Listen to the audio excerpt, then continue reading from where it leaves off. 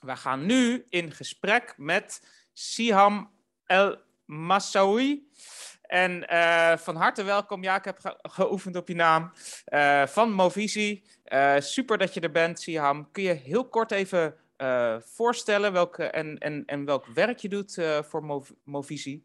En dan vooral in relatie met dit thema natuurlijk. Ja, mijn naam is inderdaad Siham El Massaoui. Dankjewel. Fijn dat je even hebt geholpen. Dat is geen makkelijke naam, begrijp ik.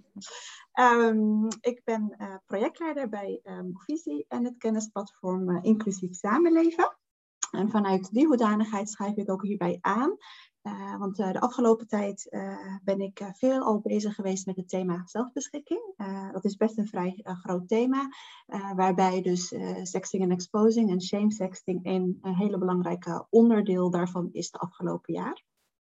En we zijn eigenlijk gestart in eerste instantie met een verkenning van hoe leeft dat? En dat heeft ook veelal te maken omdat we van verschillende professionals gehoord hebben dat dit ontzettend speelt. Maar ook van ouders en jongeren zelf verschillende signalen en eigenlijk de urgentie meegekregen, waaruit wij dachten van dit is ontzettend belangrijk om eigenlijk te onderzoeken wat is nodig voor professional het liefst preventief hiermee aan de slag te gaan.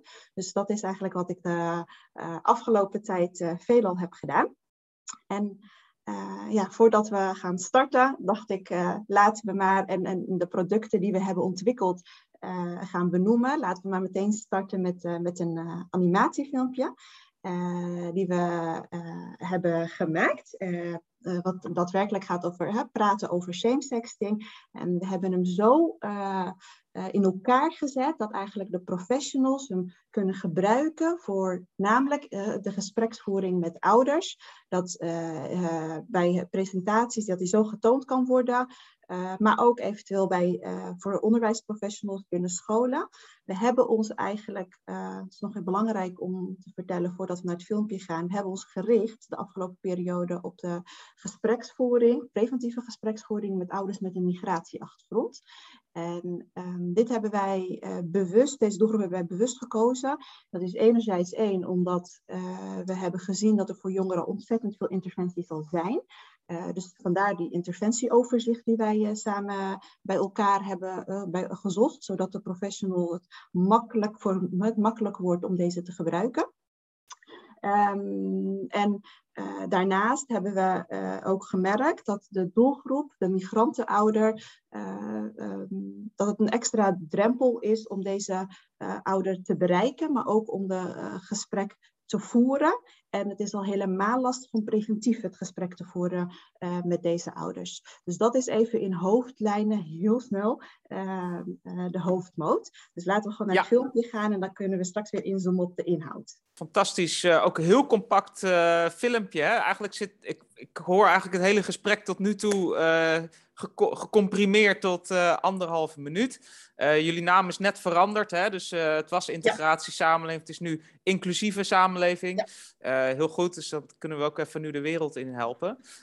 Dit is onderdeel van de toolkit en je zei al, speciaal bedoeld voor migrantenouders. En dat vind ik ook zo waardevol in deze sessie om wel extra bij stil te staan. Dat we natuurlijk ook met verschillende culturele groepen te maken hebben in de samenleving. Waarvoor dit probleem ook op verschillende manieren speelt.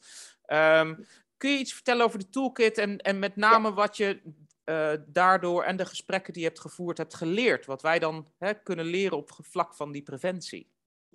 Ja, zeker. Nou ja, we hebben dus het animatiefilmpje die jullie net hebben gezien ontwikkeld. Daar hebben wij een brochure ook. Tenminste, we hebben een onderzoek gedaan. Toen dachten we, wie gaat nou zo'n dik onderzoek lezen? Een heleboel mensen, maar ook een heleboel niet. Nou, toen dachten we dat we een compact brochure hebben geschreven met eigenlijk verschillende handvaten, tips, tricks. Wat doe je wel, wat doe je niet op verschillende terreinen. En waarbij dus ook bijvoorbeeld religie een belangrijk element is, maar ook intersectioneel werken en diversiteitssensitieve aanpak. En dan gaat het heel erg om kennis, houding en vaardigheden. Want heel vaak denkt men, en ik denk dat hier een hele mooie groep zit die veelal bezig is met dit thema, maar een heleboel professionals gewoon niet. En wij vinden en hopen dat er steeds meer professionals, onderwijsprofessionals, sociaal professionals aandacht krijgen voor deze thematiek. Waarbij we dus echt geprobeerd hebben om tools aan te reiken die je meteen eigenlijk ten uitvoer kan brengen. Daarnaast hebben we ook een overzichtskaart gemaakt. Hoe praat je met ouders met een migratieachtergrond? Waarbij we geprobeerd hebben verschillende hoofdthema's. Dus dat kan ingerelateerd geweld zijn. Hè? Sommige professionals denken, jeetje, we gaan het niet hebben over seksualiteit of shamesexting, sexting en exposing met bepaalde groepen ouders. Omdat we bang zijn dat het kind dan te maken krijgt met eergerelateerd geweld. Nou, dat is een onderdeel van wat we geprobeerd hebben door middel van een overzichtkaart in kaart te brengen. Wat doe je wel? Wat is het? Maar ook hoe moet je daarop anticiperen op de juiste wijze. Ondanks dat je misschien handelingsverlegenheid ervaart. Want dat is ook belangrijk om te doorbreken. Maar religie is bijvoorbeeld ook een onderdeel. Dan gaat het ook om van, beschik jij over bepaalde religieuze competenties om daar het gesprek over te voeren. Zo ja, in welke mate, zo niet. Wat heb ik nodig als professional om dat wel eigen te maken? Om ervoor te zorgen om wel het gesprek te voeren met deze ouders. En zo komen dus ook bijvoorbeeld wet en regelgeving. Hè. Volgens mij, Christian vertelde net ook een heleboel daarover. Nou, daar hebben wij ook verschillende linkjes geprobeerd zo behapbaar en compact en helder mogelijk te formuleren voor de professional. Zodat men goed weet van, goh, wanneer schakel je bijvoorbeeld ten alle tijde hulp wanted in. Dat geven wij ook aan in ons materiaal. Maar ook wanneer kun je rechtstreeks naar de politie om eventueel aangifte te doen. Daarnaast hebben we ook een podcastgesprek met 2 meiden waarvan allebei de meiden kennen het fenomeen. Één is slachtoffer geweest en hoe veerkrachtig ze daarmee omgaat. Samen en met hulp van de jongerenwerker. Hè, want dat zijn hele belangrijke signaleerders eigenlijk, jongerenwerkers. Die kunnen zeker in preventieve zin best wel wat betekenen als het aankomt op deze thematiek. En het is natuurlijk ook fijn dat jongerenwerkers goed contact hebben met onderwijsprofessionals of met verschillende onderwijsinstanties. Dus daar kan in de preventie ook veel gehaald worden.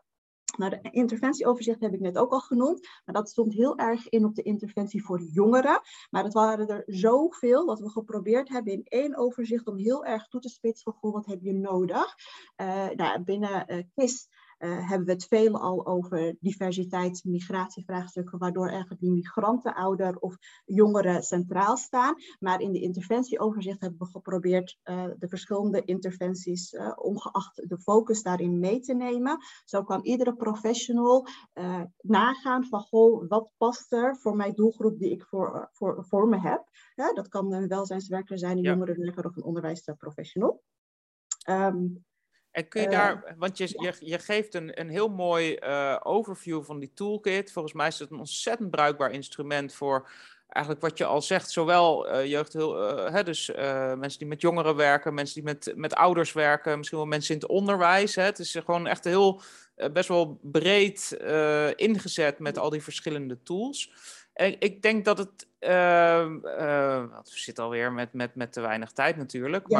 Maar wat zijn echt de 2 dingen die volgens mij belangrijk zijn om misschien nog heel kort te benoemen, hoe je dat dan in de praktijk, hoe je daar sensitief mee omgaat. Dat is religie en eer bijvoorbeeld. En dat is denk ik misschien met migrantenouders een extra onderwerp. Maar ja, we zijn natuurlijk ook, als je het hebt over autochtone Nederlanders, zijn ook veel mensen religieus bijvoorbeeld. Dus hoe kun je daar het beste, wat zijn daar de praktische tips in? Dat gaat in eerste instantie, ik denk dat dit voor alle ouders gaat dat heel erg om die gelijkwaardigheid, dus die gelijke houding. En vaak helpt het ook, want ik heb verschillende ouders gesproken, is dat ze het heel confronterend vinden om meteen het gesprek te beginnen over sexting en exposing en shamesexting. Dus dan vragen ze eigenlijk van, goh, dan heb ik een gesprek gesprek met een onderwijsprofessional of een sociaal professional. Ik zou het waarderen als er gewoon even gevraagd wordt van hoe gaat het nu? En dat je vanuit die vraag eigenlijk verder naar de inhoud toe kan gaan waarover je het gesprek wilt voeren. Zodoende kan dan een ouder aangeven van goh, ik maak me zorgen om mijn kind of het contact loopt niet lekker of er gebeurt online ontzettend veel. Alleen ik weet niet hoe ik daarmee om kan gaan. Dat is dan heel anders dan van goh, we hebben vandaag het gesprek en graag zouden we het willen gaan hebben over same-sexting, want dat loopt niet lekker. Veel te direct. Ja. Toch? Dus dat is helemaal niet de manier om daarmee te beginnen eigenlijk. Nee. Dus begin ergens anders, werk daar langzaam naartoe. Ga niet te direct met al die termen om, want dat is voor mensen in die zin te gevoelig. Over de klappen mensen misschien wel dicht. Ja. En die kwestie van eer en schaamte, van hoe kun je daar het best mee omgaan, zodat uiteindelijk misschien een slachtoffer zich minder geïsoleerd voelt of extra gestraft. Nou ja, het is natuurlijk gewoon belangrijk om bij iedere ouder aan te geven. Hè? Iedere ouder die houdt ontzettend veel van hun kind, van hun kinderen. Dus daar de veiligheid en het geluk van het kind staat voorop. En dat is dus dan ook belangrijk om dat terug te laten komen tijdens het gesprek. Maar daarnaast is het ook heel belangrijk wat we hebben onderzocht, is de eigen referentiekader voor de professional is belangrijk om los te laten. Probeer echt in de leefwereld en de beleving van de ouders daar goed naar te luisteren. En ook goed hoe zij de situatie interpreteren, hoe zij dat zien. En vanuit hun eigen normen en waarden eigenlijk proberen het gesprek te voeren. En dat kan heel erg verschillen van hoe jij dingen ziet. En ik snap dat dat heel lastig is, maar het werkt averechts om je eigen normen en waarden op te leggen. Dus dat is een hele belangrijke aspect. Ja, dank je wel daarvoor. Dus leef je ook echt in de ouders, en dat las ik ook bij die toolkit terug, van wees sensitief voor dit soort thema's, ook als schaamte en eer, maar ga er niet vanuit dat dan weer alle migrantenouders daar op eenzelfde manier naar kijken. Dus het blijft heel erg individueel, inleven bij, aansluiten bij eigenlijk hoe de ouders daar naar kijken en eigenlijk centrale aandacht blijven houden voor de liefde die ze voor hun kind hebben. Dus dat is eigenlijk ook wat ik bij jou hoor. Nou, super. Ik denk dat kijkers allemaal makkelijk de materialen kunnen vinden en jou ook, hoop ik, kunnen benaderen als ze nog extra vragen hebben.